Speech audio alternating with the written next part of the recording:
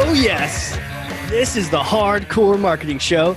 I'm Casey Cheshire, your host for this epic journey. And today's show, sponsored by Cheshire Impact, on a mission to help people maximize their use of Pardot and Salesforce. CheshireImpact.com. Bam. And we're live. And Awesome.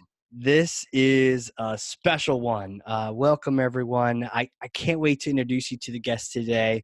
It's a special one because almost 10 years ago, I got my first opportunity in marketing. And it was with this guest, was my first boss in marketing. And I would say more than boss, mentor, someone that I aspired to be and learn from. He's a brilliant marketer. He understands the mind of the consumer. And I'd say he often taught me the core of what I know marketing to be. He's been in marketing for 25 or more years. He's a leader, strategist. He's spoken at colleges, at events. He's the CMO of EasyCater. David Meiselman, how are you, sir? I am super happy to be here. Well, this is so fun. I'm glad you're here. I'm glad to be here too. I can't believe it's been 10 years since we worked together. Are we really that old? I know. When I was doing the math on the numbers, it was like, holy crap. And 25 for you and then the 10 for me. I know. It's amazing to think about. Fast forward a decade, where are we at now? It'll be fun. And some things have changed a lot and other things are still the same things that you and I used to work on. So.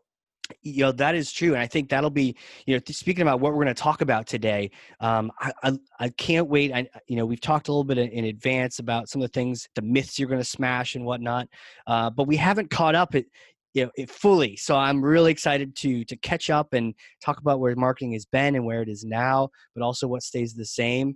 And again, this is part of our marketing leadership series. So interviewing thought leaders like yourself. But this is a very special episode because this is episode 100. So I'm glad you're here for that. And I'm glad to be here too. Congratulations. That's quite an accomplishment. Thank you. It's about 100+ hours of podcasting and learning from marketing leaders. So when we came time to think about, oh my gosh, who do I chat with on 100? You came to mind, and I know we moved schedules around to make this happen. So without further ado, let me pass this to you. This is Thor's hammer. So go ahead and take that and smash for me for the 100th time. Smash for me some kind of bogus marketing strategy or a myth that just really drives you crazy. So this was an interesting one. So this is something that came up for us a couple of years ago at EasyCater, and the myth I wanted to talk about today is that sort of really old school traditional mass media marketing can't be approached in a really measurable sort of way, right? So like the old school myth used to be, I spend this much money and I can't tell you which dollars are doing what, and but it's all good, back in the Mad Men days, right? Yeah. So a couple of years back, when we at EasyCater started to look at some other channels, we looked at expanding what we were doing by starting to do some campaigns on radio, and I mean traditional radio, Wow. terrestrial radio. And we were trying to figure out how, because we measure everything at EasyCater, Hell yeah. When we worked together 10 years ago, we measured everything. Everything. Right. So I was doing those reports 10 years ago. Yeah, exactly. Believe me, we'll talk about the reports. So we were looking at how to measure the effectiveness of something like radio. Right. And what we realized is that there's this approach you can take called causal impact analysis. And so it's a statistical approach. And the short version of it is what you do is you essentially get some data sets about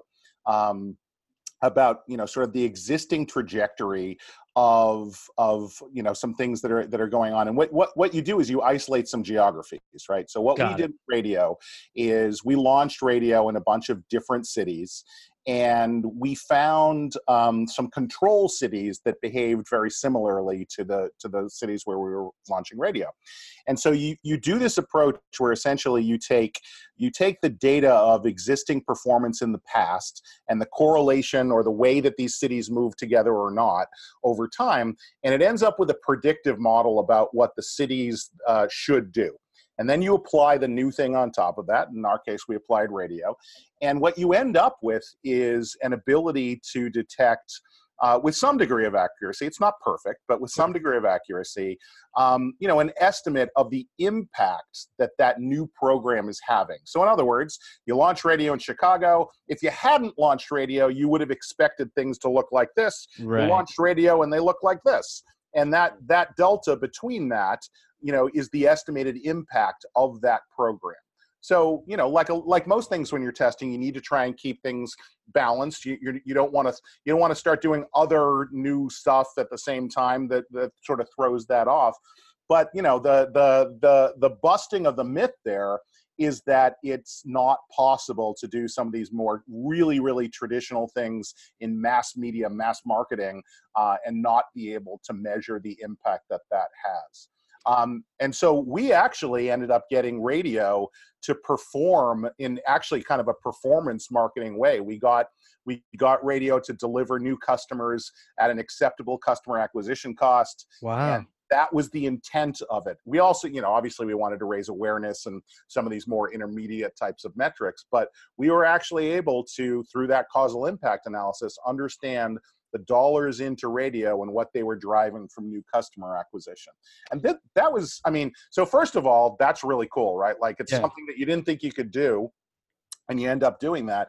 But that also informed over the last 2 years, how we've been able to measure some other things. And we could talk more about that later. But, if you've got, if you have colleagues out there that listen to this that are, struggling with things like, how do I measure the impact of this type of advertising when I can't necessarily connect the clicks, or it's cross-platform or multiple device or stuff like that, you can actually use causal impact analysis to really understand the impact that things are having, even when you can't directly track the person through that journey. It's like you smashed this myth that I thought we're all kind of thinking about, that the whole reason we went digital is because we couldn't track that other thing. Yeah. While at the same time, it makes sense. I still see billboards. I still hear radio ads. Yeah. So they're either all crazy or maybe half of them are crazy and half of them are actually calculated. So you were able to get results, and you were able to calculate a rough cost per acquisition that was in line with your other acquisition costs? Yeah, certainly in line with what we were trying to accomplish. There are certain things that are that are better performing than that, and that's not surprising, right? So what it doesn't do is change the nature of your targeting or things like that. Right. People will often say, so ezCater, for those people out in the audience that don't know, so what we do is we're an online marketplace for business catering. We actually we have 63, or actually I think it might even be 65,000 restaurant locations and catering locations all over the United States. And when you need food for a business meeting, or you need food to feed the team or to celebrate something, or you have a big event, you can come onto ezCater or download our app, and you can find hundreds of options in your local city or town or whatever, that will deliver food specifically to that. We've got great customer service, and so we have a very specific thing that we do for business people. Right. So when people heard that we were going on the radio, the first thing they said is, you're reaching you've got to be reaching 100 people that don't care for every person that you're reaching that cares, right? Right. Yeah. But the whole point of mass media is that you end up reaching enough of the right people that you get it to be economically effective. So, I think it's great that people that can't necessarily use ezCater learn more about ezCater. They can tell their friends about it, or, if friends need it. But the really important thing is that we're able to measure the economic effectiveness of reaching the people that we actually care about. And it performed well. Was it more expensive or less expensive? So it depends upon what you're looking at. It ended up being a better, so the other variable that you're looking at this, obviously, and again, some people in your audience, the value of a customer might always be consistent.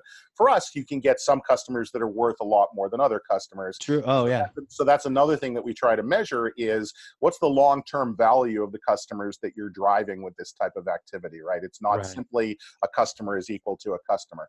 But if you look at that LTV to CAC, right, long-term value divided by customer acquisition cost, radio was delivering a really good LTV to CAC.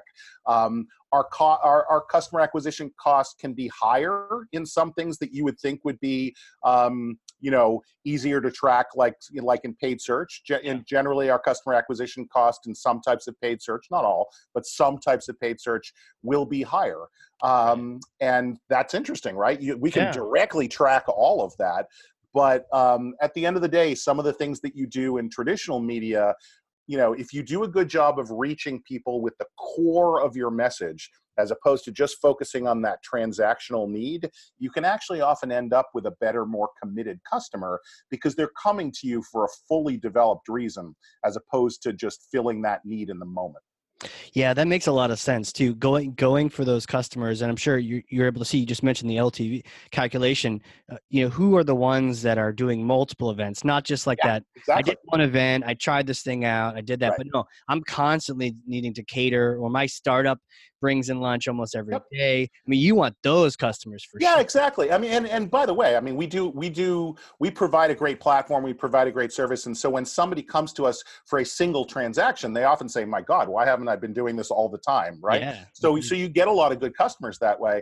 But, I think this is an aspect of nature of search that I think a lot of people have noticed in e-commerce for a long time, is that you're acquiring a transaction when it's, sort of commerce based, right? It's somebody, in our case, it's somebody needs tacos on Tuesday at this type of place, and they have a very specific thing that they're trying to accomplish. And, that's great. We can help them with that. But if that's their mindset, their starting point with us is more about solving their specific need, as opposed to, in radio or some of these more brand-oriented types of channels. What we're really doing is saying, hey, if you do this a lot, there's a better way to do this. And we're reaching them with much more of a, hey, adopt our platform type of message, as opposed to just a transactional intent that you see so often in search. Do you go after both, or do you just? Oh, believe me, we go after both. Yes, you go after everybody, right? We go. Yeah, exactly. Yeah. No, we grow really, really fast. We've been doubling year over year for 8 years in a row. Jeez. And so we're constantly finding new ways, to reach people and bring more people on board. That's crazy. 8 years of doubling. Yeah. I can only imagine how the organization changes and the company retreats get bigger and bigger, or just everything is just constantly in change. It's amazing. It's a lot of fun. When I started at ezCater, there were 2 of us in marketing, and now there's 47. So, I mean, it's... Are you serious? Yeah. It's... marketing team is 47 people? Yeah. Hell yeah. Yeah. That's what I'm talking about, marketing. That's awesome. There you go. It's marketing representing, delivering value. Well, that's how you know it's working, is when you're continuing to add more people to the team to get more of that value out there. Yeah, exactly. And we do that because, believe me, it gets harder and harder every year to keep adding additional value. But it's not just throwing people at the problem. We only add people when we need it to be able to deliver something. So. Right. Wow.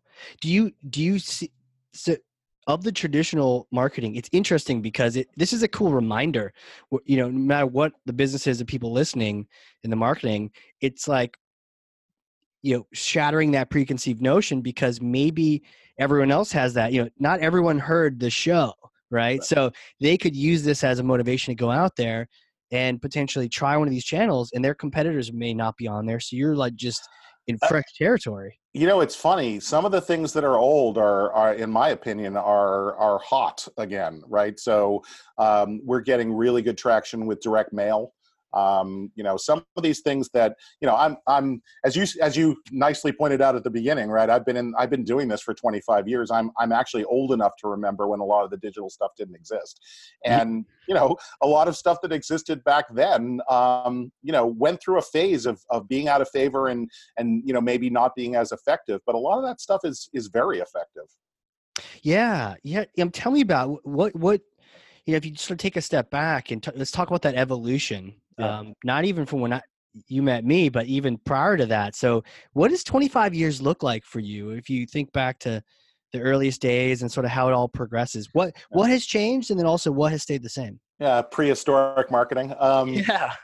I think let's start with what's stayed the same. I Oh, think okay. Yeah. I think the core things that make effective marketing are the same things, that existed long before I even started marketing, and that's really about um, delivering a story, telling a story in a way that's compelling to the audience, that helps them solve a problem or helps them fill a need. So whether you were doing that in the 1950s in print ads, or you're doing it today in like literally the type of mini websites you could put into a banner ad now, right? Yeah. And uh, it, the core of this is connecting with your audience and leading them towards something that they need or want or desire, right? And doing that in a way that connects with them, right? So a lot of that is about understanding who your audience is. A lot of Mhm. that is about developing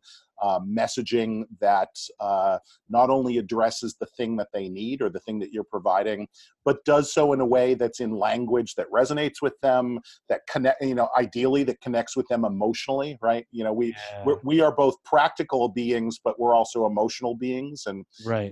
I think we'll have a checklist of stuff that we need when we're looking for something, but we like buying from people that we like. We like buying from organizations that we align with, and so all of that stuff, that storytelling, that connecting with people, regardless of whether you're a digital marketer today or you're a character on Mad Men in the 1950s.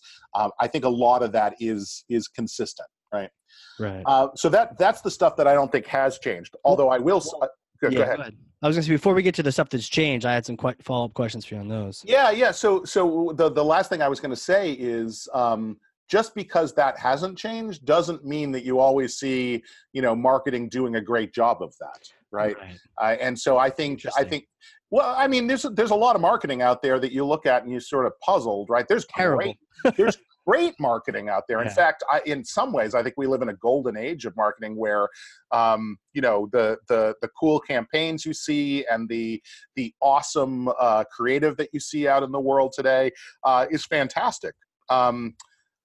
But I think effective marketers, understand who they're talking to. They understand how to connect what they're providing with that audience, and they understand how to do that in a way that resonates with the audience, both practically and emotionally. And that was true for good marketers 50 years ago, and it's true for good marketers today. Right, right. Yeah, we've seen the terrible marketing, but and then the good kind that happens, you don't even realize it. I mean, I saw in the news something about the G7 summit, and for a second I thought about Gatorade and their G2 Gatorade, and I'm like, oh, Gatorade has a new Gatorade out, G7 Gatorade. Totally not even related, but it's just there is the example of the good out there. So you mentioned you really have to understand your audience to be able to connect with them, tell them a story that resonates. Yeah. Yeah, and I know you've been out Easy Cater for a while. I'm sure you're still learning about your audience, but Oh, tell me about always. when you first were learning about them, or you how do we best understand what's going through their minds, whether we're them or not? You're probably not you buying catering for whatever companies you're at, so it's like you have to get into the mind of somebody else. How Yeah. how did you go about doing that? I mean, I think you do it a few ways. So you can do it in the more sort of research-oriented ways of both qualitative and quantitative. So surveying is a very useful tool. Understanding the behavior that you see, in a digital environment. So whether that's behavior on your own website, whether that's testing copy on your site to see how people react to it, whether it's testing things in the ad campaigns or the emails that you have, that's not just, by the way, about making something effective and optimizing, although that's a core part of what you're trying to do. You learn a lot about your audience when you Mm, sort of pull all that together. But I will say there is no substitute for getting out of the building and talking to people. So whether that's going to a trade show,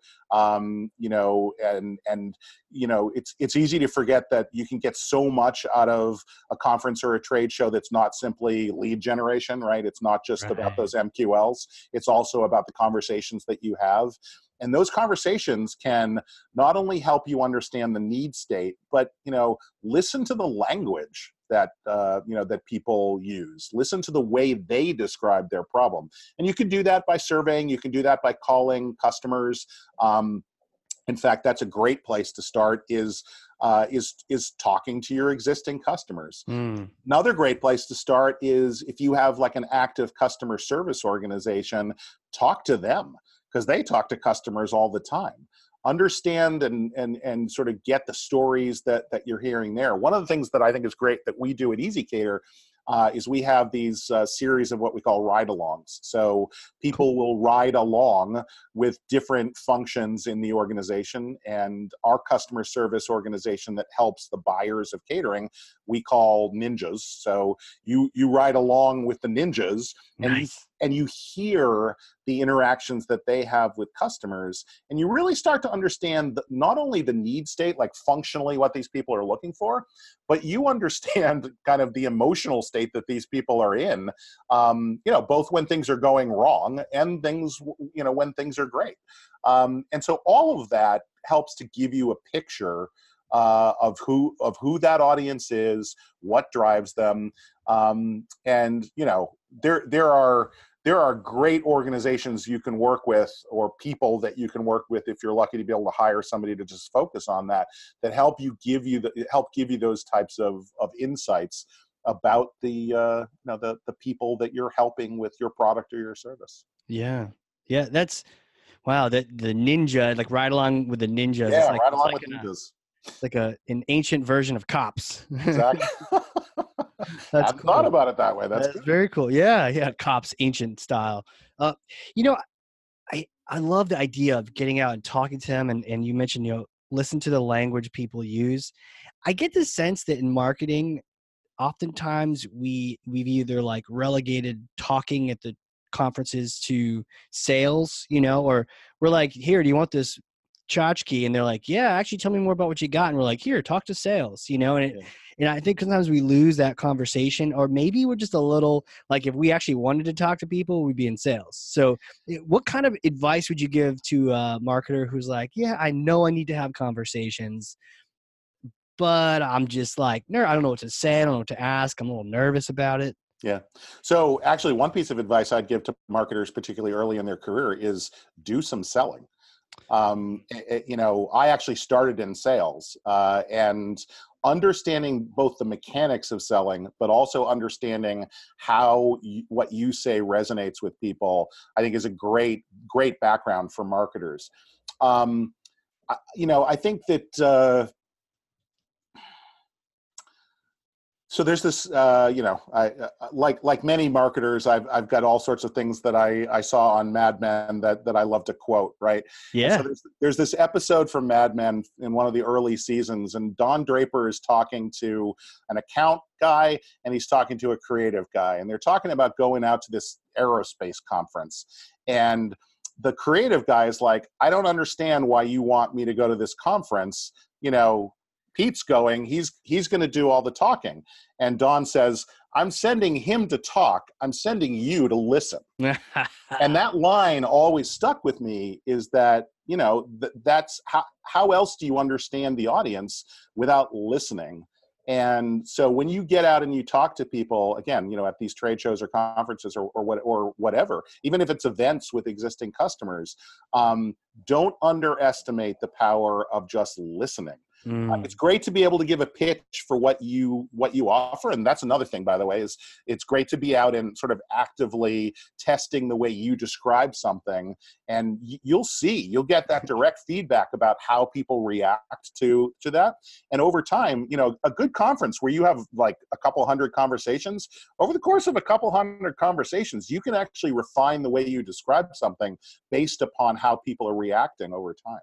It's so true. I mean, you have to put yourself out there, but I remember having a conversation with someone and I was mentioning this advanced thing I was working on, and their eyes were just sort of glazed over. And then I went back to the basics of marketing automation, and they got all excited and they canceled their meeting. And I'm like, oh, okay, I get it.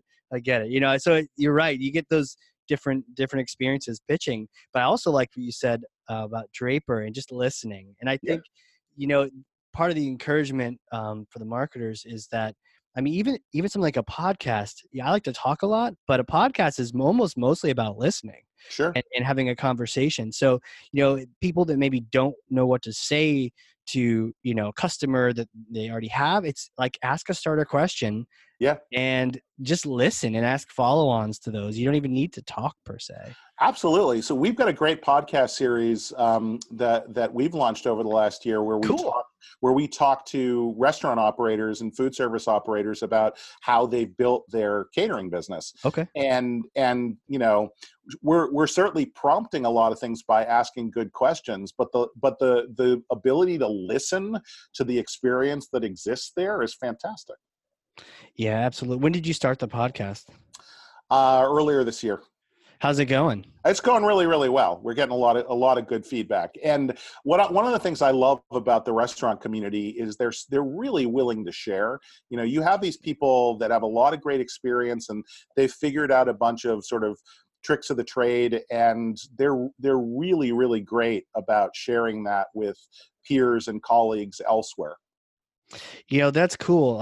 It is, but I think a lot of people find the restaurant industry challenging. A friend of mine, Andy, I want to introduce you to him. He does a lot of restaurant marketing as well. But you're right. You just got to get your mind around, okay, maybe it's not a marketer. It's not an IT buyer. It's a different kind of persona, if you will. Yeah. And they have their likes and their dislikes. And that's great that they love to share, because that makes great content for everyone. Absolutely. So then the question to ask you, metric measurement, Yoda. By the way, I've called you Yoda for about 10 years. How have you been measuring the podcast, and how do you measure podcasts? And how do you know if it's being successful or not? Yeah, so it's funny you say that. Like, so we have what I often refer to intermediate metrics. Those aren't actually the metrics that are measuring the ultimate thing that you care about, but they're a directional way of understanding momentum of the thing itself. So certainly we're looking at things like like the audience and number of listens and those types of things. But ultimately, the way that we're measuring the impact of that. And actually, by the way, all aspects of thought leadership in that community is understanding the awareness and the level of consideration for what we have to offer in the community. And you can measure that a bunch of different ways. You can measure that based upon sort of inbound inquiries for the things that we do. You can measure that through this is a little hard to measure because it's more qualitative, but the more you've got people that you're speaking with that understand what you do in a deeper way. In other words, that's not just they know what we exist, but they know a bit more about what we can do for them. That's you go down and you talk to sales and you say, how's the understanding of what we do been trending out there when you have these first conversations? How often do people really know who we are and what we offer? The difficult thing with that is that is hard to tell where that comes from. It's a bunch of different things that you're doing. In comparison to the thing like the radio stuff we were talking about before, it's not like we limited podcasting to only being available in an area that we could test it against another. Only area. Chicago gets the podcast. Yeah, only Chicago gets the podcast. So that's a little bit more difficult, but we're learning as we go. I don't know. I would ask you, whether you tell me now or offline later. I'd love to understand more about how you measure, the growth of the podcast and the impact that has for you.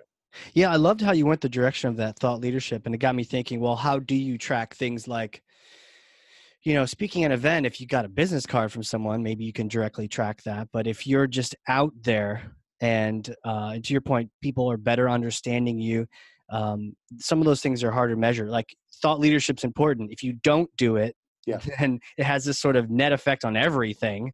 If you do it, how can you tell? For the podcast, and by the way, I've also helped a bunch of people launch podcasts. It's kind of like my new side hustle. And a lot of what we found is that it's almost, the actual listens are bonus. Yeah. And then the conversations and becomes like a marketing content machine. And I had a chance to talk to Michael earlier. There's another Michael earlier who's done this way more than I even have in terms of basically he says, don't start with a blog, start with a podcast. That 1 hour of content can turn into all your social tweets, all your white papers, all your PDFs, and at a much more efficient rate because you didn't have to research anything. The research came to you. Yeah. And so I see it being like the foundation of content marketing. Like, how do you track content marketing? Well, it's like a lever for all of your other things. And so, It's like yeah, it's an ability to drive. We used to talk about user generated content in kind of a more organic way, right? You put it out there and people create. I think the great thing about like at least the way we do the podcast and certainly the way that you do the podcast is you're facilitating the creation of that content that's really coming from other people, the conversations that you have with them, and it's a way to accelerate the creation of that stuff. yeah. Because other people will create content, but if you give them an easy framework and, or you say, hey, David, I'm going to talk to you at noon on Friday, it's done at noon on Friday. Right. And then there's also those conversations. A couple of people that do podcasts will specifically just talk to people they eventually want to work with. And so, and it sounds like the same thing with, like, if you're talking to restaurants, yeah, whether they're current customers or not, now they really know you, and so that's right. No, we talked to, yeah, absolutely. We talked to both, and that's certainly, a nice benefit of that is developing a deeper relationship with those either existing partners or the people that hopefully become partners over time. Right. I definitely see it as, I don't know if the tipping point would be the word, but I definitely see it that almost like the bend in the knee of the curve where we're starting to see a lot more podcasts everywhere, but in my opinion, it's okay. If it's how you want to consume content, great. The question is, who's listening to them and what do they prefer? Do you listen to podcasts yourself? I do. I probably don't listen to as many as I should or like. I don't necessarily regularly subscribe to those that I listen to religiously, but sure. I'll dip in and out of podcasts fairly frequently. It's I think it's been amazing that podcasts have been around for a while, but I think they've been having a bit more of a moment lately, and there just seems to be a greater depth of really good stuff out there now. Yeah. And when I thought about it, was almost 2 years now when I first started this, and I thought, I really need to do some thought leadership, and I really don't want to be writing all the time, because I kind of get that sort of perfection mindset where you want to make the writing perfect. If it's not, you're like, this is tough. And then I thought, I've been listening to podcasts for years. Why don't we try that? Yeah. So it's interesting how that all kind of comes full circle. So it's funny. I mean, this connects back to the other part of the question you asked 15 minutes ago or whatever it is about what's the same and what's new. Yeah. I think a lot of what's new is we can refer to as either different media or different mechanisms for reaching people. But I think one of the big themes I think that is new is our ability to leverage data to do things effectively. And so, maybe you get that by what you learn out of the process of podcasting. I'm not sure if you do. But what I do know is even things like tradition, I'll go back to the radio example. Yeah. One of the reasons why we selected the agency that we work with on radio is that they treated traditional marketing like radio in a similar way as a digital marketer would around using data and around targeting. And, so they dug into a lot of the great information that we have about our customer base and used that to model out where the most effective places would be for us to advertise. So understanding a lot about the profile of our customers, that helped them to then map to literally the radio stations where, would be most likely for us to encounter people that fit those profiles. Right.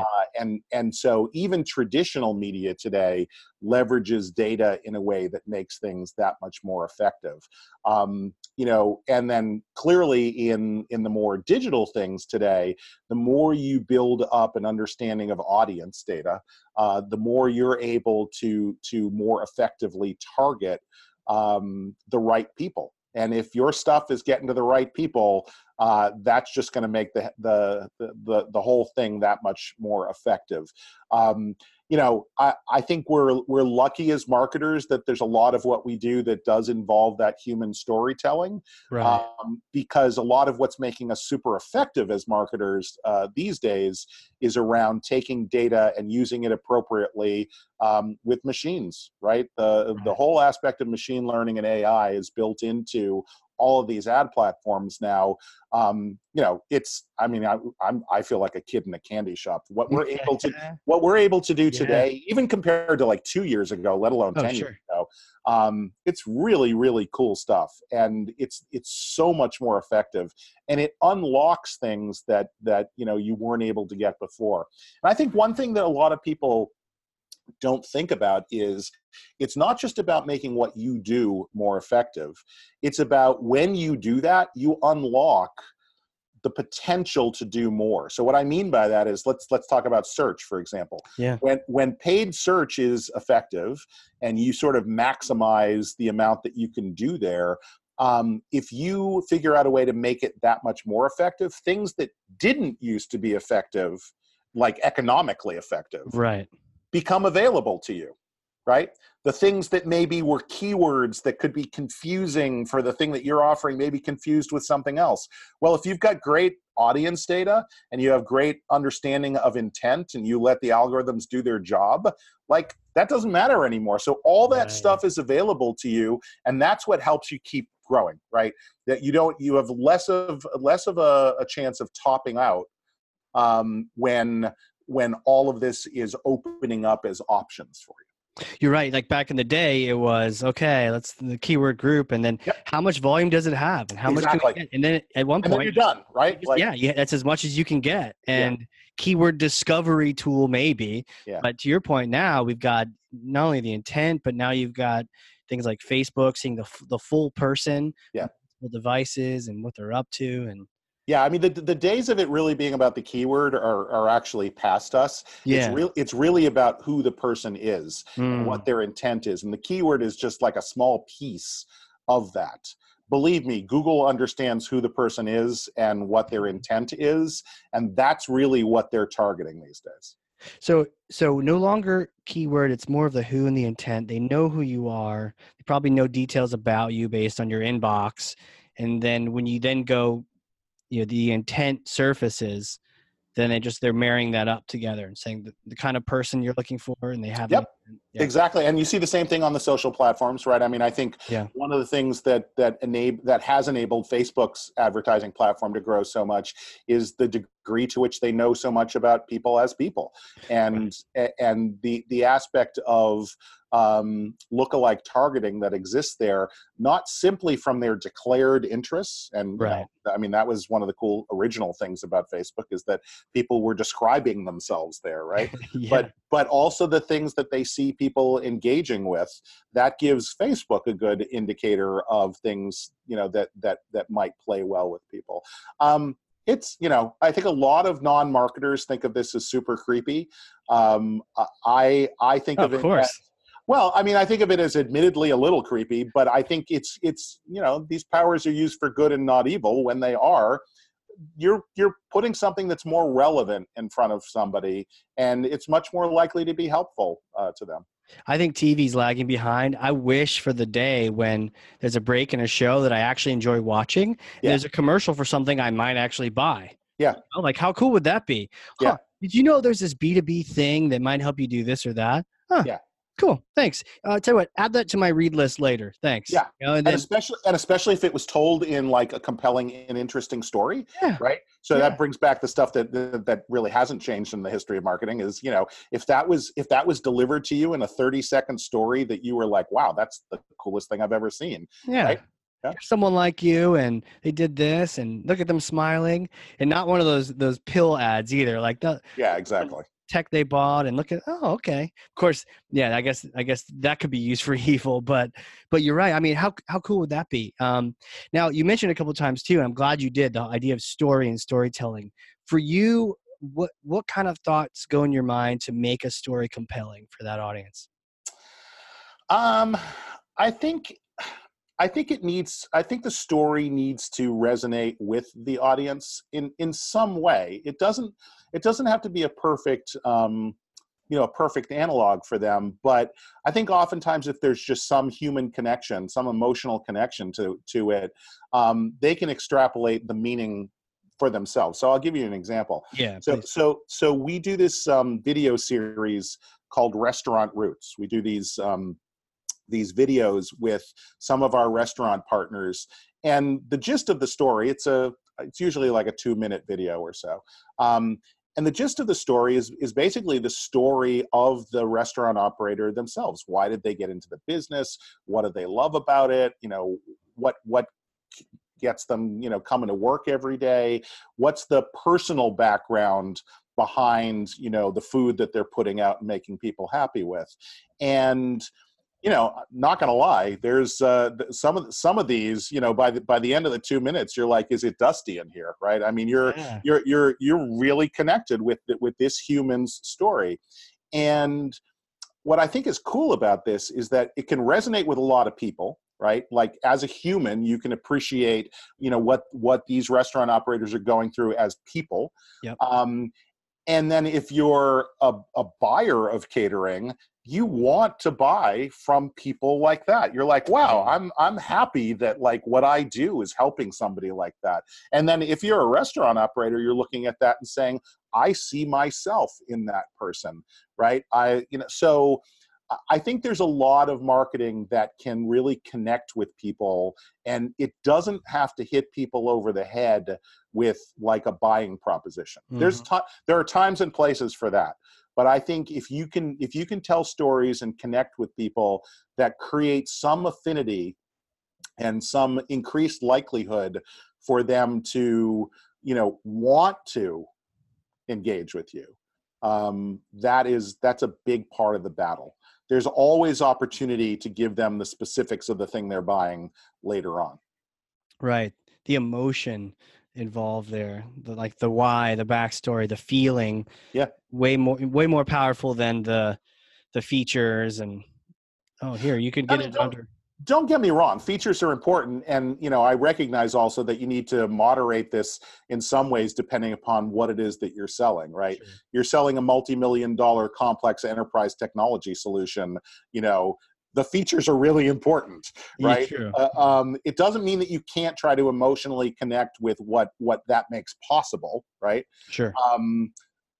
But you have to think about that context. Okay. Yeah. So don't throw one out for the other. No. For You all can't of throw them. exactly. Yeah. Exactly. Okay. Interesting. Anything else that's new that you're seeing? I mean, I think there's continuing progress around automation, analytics, the ability for data to quickly be applied, Right. to things. There's some pretty cool customer data platforms now that enable a marketer who, is not, a SQL god, a way to very quickly hyper segment customer data, to use for all sorts of purposes. So Right. the thing I find interesting there is that, you might have thought years ago that we were kind of as far as we could get in terms of that. And yet every year I see things that are doing, a better and a more interesting job of making those things more actionable and, getting us closer to a good view of truth, right? Right. I think multi-touch, sort of the aspect of multi-touch tracking or attribution, has come a long way. I don't think it's quite where we all hope it's going to end up Yeah, let's talk someday, about but that. yeah, Multi-touch. yeah. What's your general take on that? I, Can you? Is there value? Where do you get it from? Well, I think there's value, but I think you have to look at it as directional, right? I think the difference is you can't take the data from multi-touch and go to the CFO and say, here's this data and you can forecast precisely based upon this, right? But you can use these platforms to really get an understanding of comparative value in your different programs, right? So understanding the impact of display advertising that might be seen, kind of in the middle of the customer journey, Interesting. right? I mean, it's 2019 and we're still talking about attribution models of first touch, last touch, I know. things, right? And Nirvana is getting to a point where you have kind of a dollars in or a activity set in and dollars out on the other side. Right.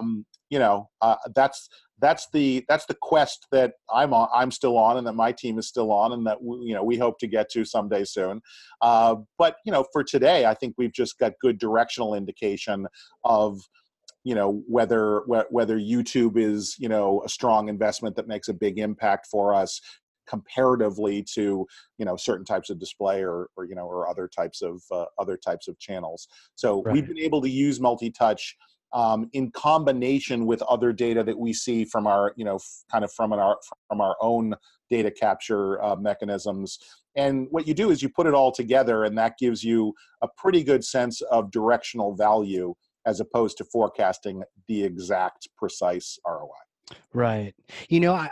I've seen this a lot with people, and it's like, and I feel the empathy, because I think we've all been there in those organizations, where marketing isn't the golden next future growth thing. It's like the print shop for sales, and I think a lot of times marketers look to that to any kind of touch tracking to justify their existence. Sure. And I think it kind of runs off the rails, because to your point, you can't go with contribution metrics that are sort of gray and fuzzy to the CFO and justify your budget as much as maybe a first touch you could. And so it's almost that world of justification. Any thoughts on that? I mean, don't get my statement wrong.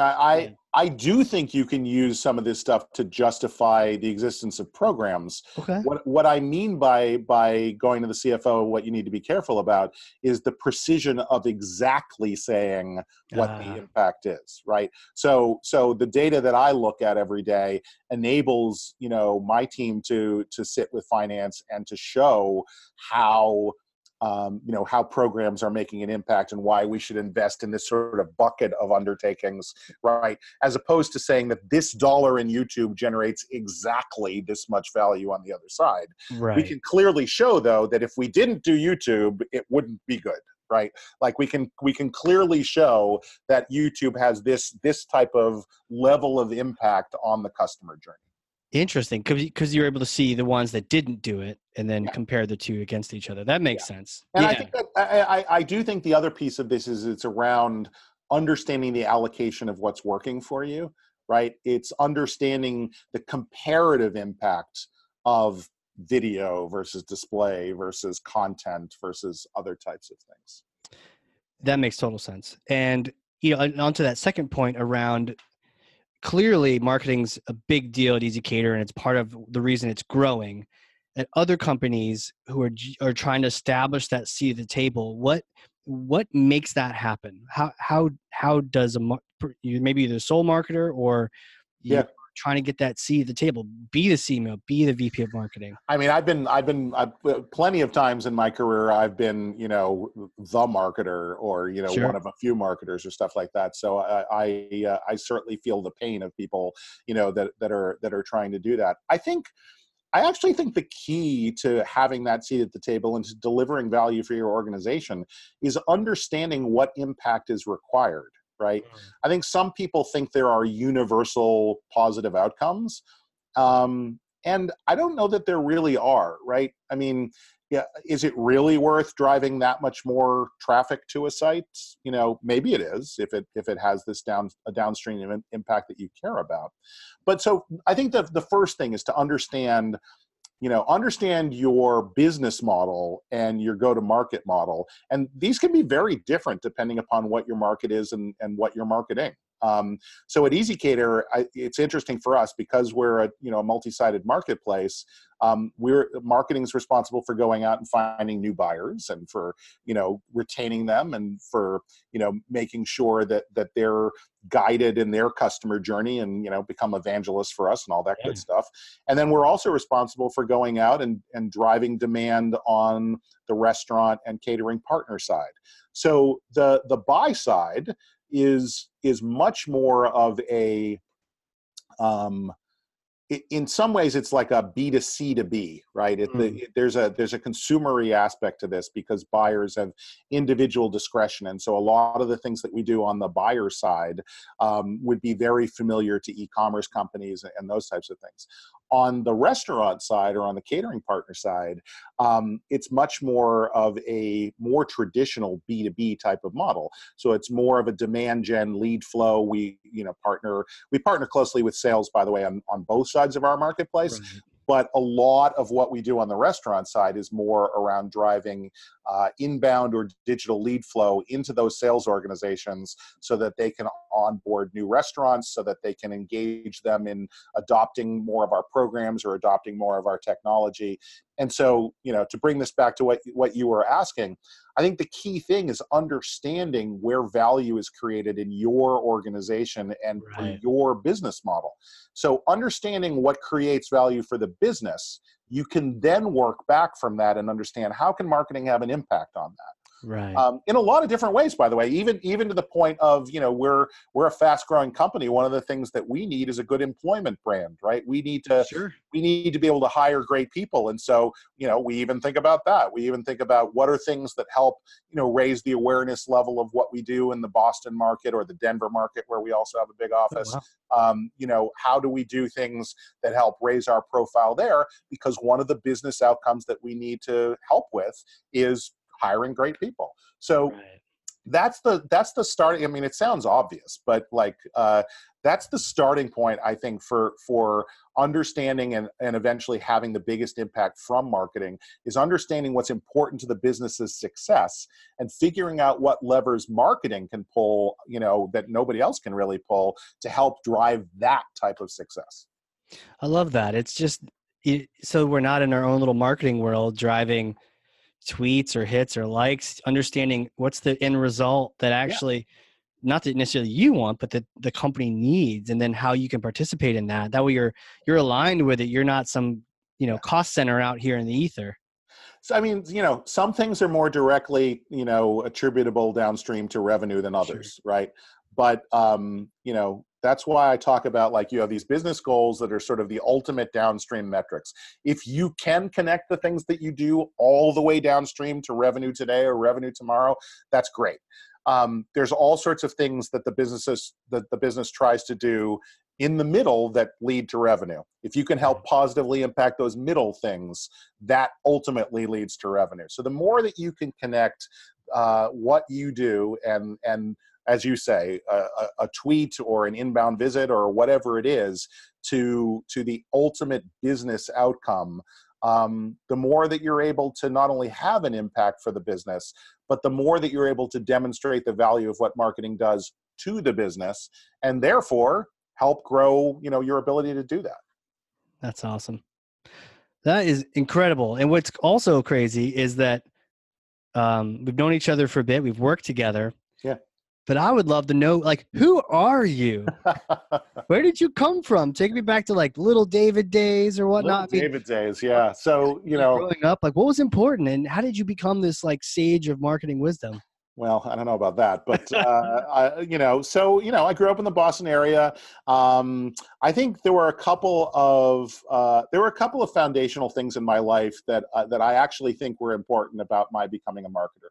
And there's probably three key things. Okay. Some of which people might, not think is the prototypical way to become a marketer. So the first one actually is drama camp.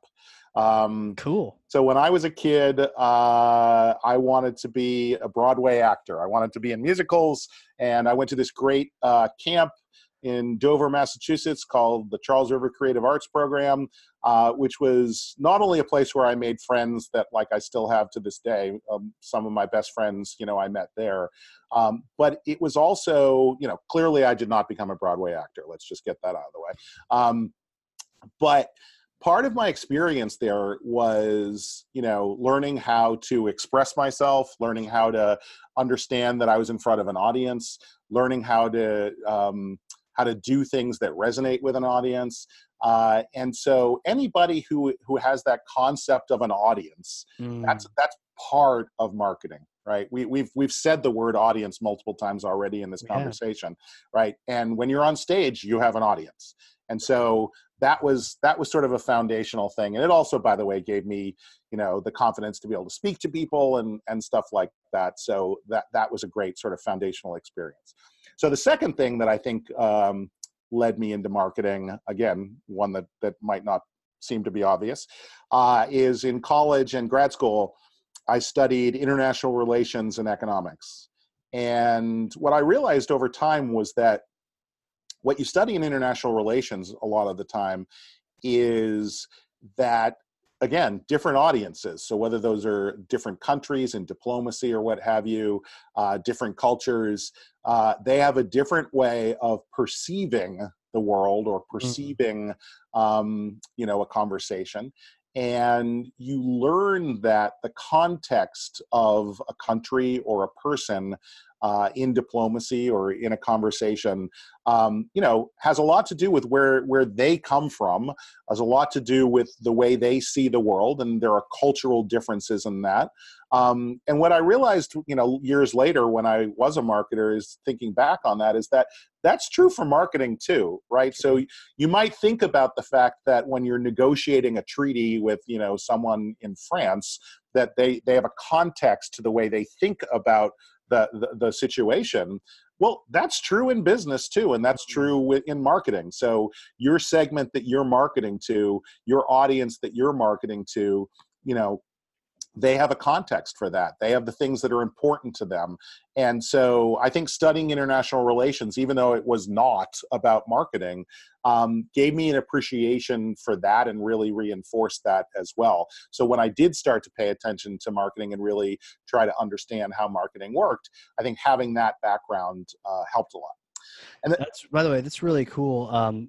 We had a guy on here, Tal Paparin from Israel, and he grew up in Russia, and he was saying that you don't smile in Russia in business deals because people that smile are crazy. They're like insane. So if you're like, "Oh, nice to meet you," smile. Yeah. Like, oh, that's a crazy person. So you just no smiles. It's good for me to know. I tend to smile a lot, so maybe it'd not be in Russia. Problematic for me to do business in Russia. Yeah. What a cool comparison though. International, and then realizing the perceptions are different, and the audience is important from drama camp. Yeah, exactly. And then the third one is something that I said before, which is that I started my career, in sales. So I did sales training at Merrill Lynch. I was, a financial consultant, a stockbroker for a few years with Merrill. It was amazing sales training. I really understood and learned the key aspects of features and benefits and what those differences are. I understand how to convey something to somebody in that context. And then the other thing that it did for me is, once I eventually ended up in marketing, is it really gave me both an understanding, appreciation, and empathy for what salespeople go through, right? Sales is not an easy thing. Right. And, quite often in different business models, marketing and sales need to work closely together to be effective.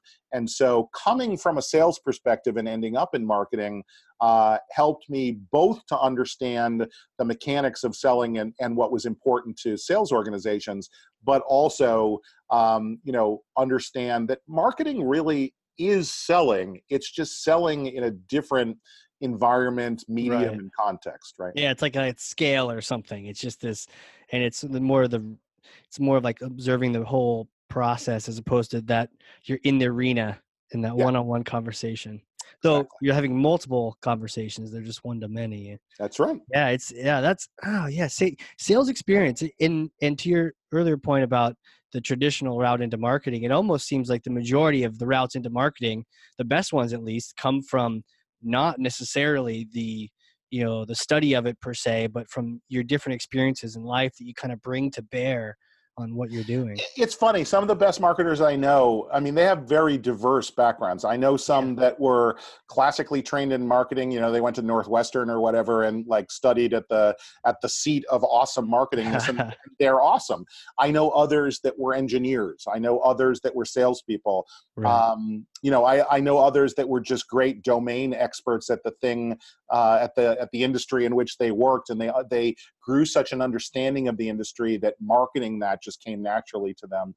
So I don't know, maybe more than a lot of other jobs and roles, marketing can come from a lot of diverse backgrounds. For sure. And if you think about your background and whatnot, and I think we touched on this briefly a little bit, but if you were to think about giving advice to yourself when you first got into marketing, like what, you back in time, you got a chance to tell yourself a couple things real quick, and then back to the future you go. What do you think you would advise yourself? It's a few things. I would say, a lot of what I did, I think was a really good path for marketing. There's a few sort of tactical things. Number one, I would say, I should have paid closer attention in statistics class. Because it's funny that the things we've been talking about the past few minutes, we haven't talked a lot about the data aspects and the analytical That's aspects, true. of marketing. And one of the things I love about marketing, it's the ultimate combination of creative and analysis, right? We've talked a lot about metrics in this conversation. We've talked about measurement and things like that. Right. But quantitatively being able to take a data set and make meaning out of it, I think is a really important thing. And I'm lucky to work with a lot of great people that can do a great job of that. So I wish maybe that I'd had a bit deeper background in statistics. Certainly wish that I would have gone deeper in in some things like SQL or some technical aspects of being able to manipulate things. Sure. I think the other advice I would give to people is to really develop their writing and their ability to communicate and write. I learned to write well in an academic setting, and it took me some years to really transform that into things that are more appropriate for business, right? Sure. Brevity is important in business, right? Being able to concisely communicate something that's compelling is important in business.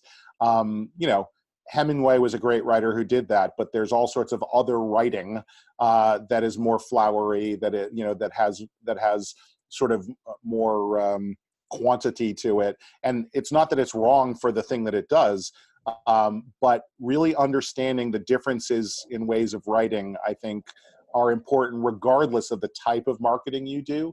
And regardless, by the way, if it's important that you be able to create the creative aspects yourself. Right. Even if you're not writing ads, you should understand language to the point of being able to recognize good ads and being able to recognize good copy and understanding how to make a compelling argument with language. So language is an important thing. And so that's one advice I would give people is, pay attention to becoming a good writer as early as you can. Again, it doesn't mean you have to become a copywriter. What it means, though, is that especially if you're ever in a position where you're an army of one, right? It's helpful to be able to do all of that. Right. And that's the last piece of advice I would give people early in their marketing career. I think it is very useful to have different types of experience. And I don't just mean in different industries and with different products and things like that.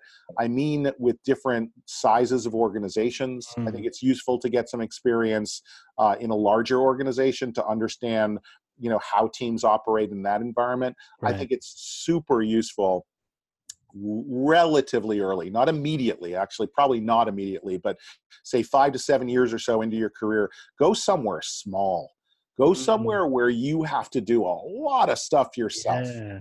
Because even if you don't love doing that, and even if you're not great at all of it, once you're further along and when you're in a larger organization, you understand the context of so many more things, right?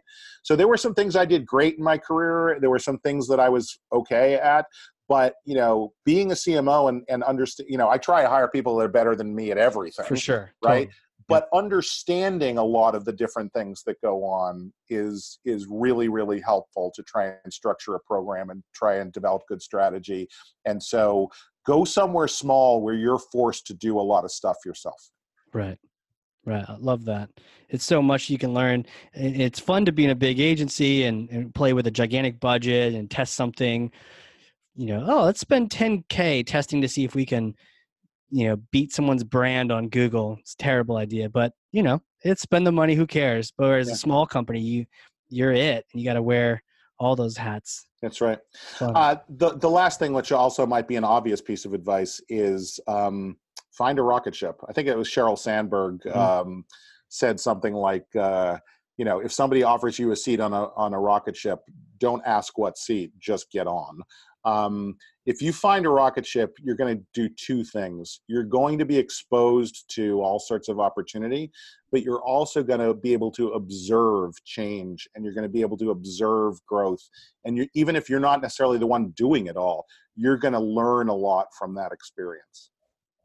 Oh, I love that. Find a rocket ship. Don't ask what seat. Just get on, man. Yeah, that's Sheryl Sandberg. That's not me, but I love that quote. Well, that's okay. We quote people all the time. That's what podcast is. Well, hey, this has been fantastic. I would love people to connect with you. Where can people find you? Is LinkedIn good? Twitter? What kind of URLs? LinkedIn is great. I'm at D Meiselman on Twitter as well. But certainly, if people want to reach out to me on LinkedIn, happy to engage with folks. And certainly, if there are great marketers out there that are looking for a rocket ship, we're hiring at EasyCater. So check that out too. There you go. And in remote or on site in Boston or Denver? For the most part, on site in Boston, but certainly willing to consider Denver, and over time willing to consider remote.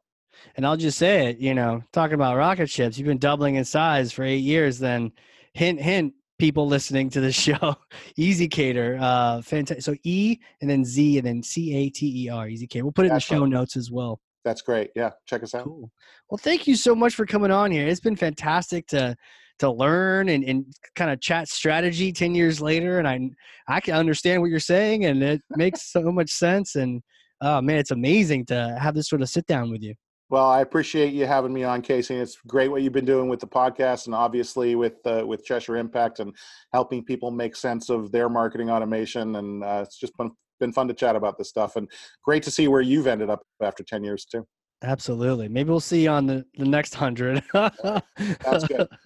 Awesome. Well, thanks again. And so everyone listening, if you learned something, and I know you did because I literally ran out of paper with my notes over here, then share this with someone. Be a thought leader to someone else, just one other person. Like, share this. Say, hey, you got to check this thing out, whether it's on the measurement or the storytelling or understanding your audience or the causal impact analysis. Like, there's all these things that were going on here today. So anyway, share this with someone else. Be their thought leader.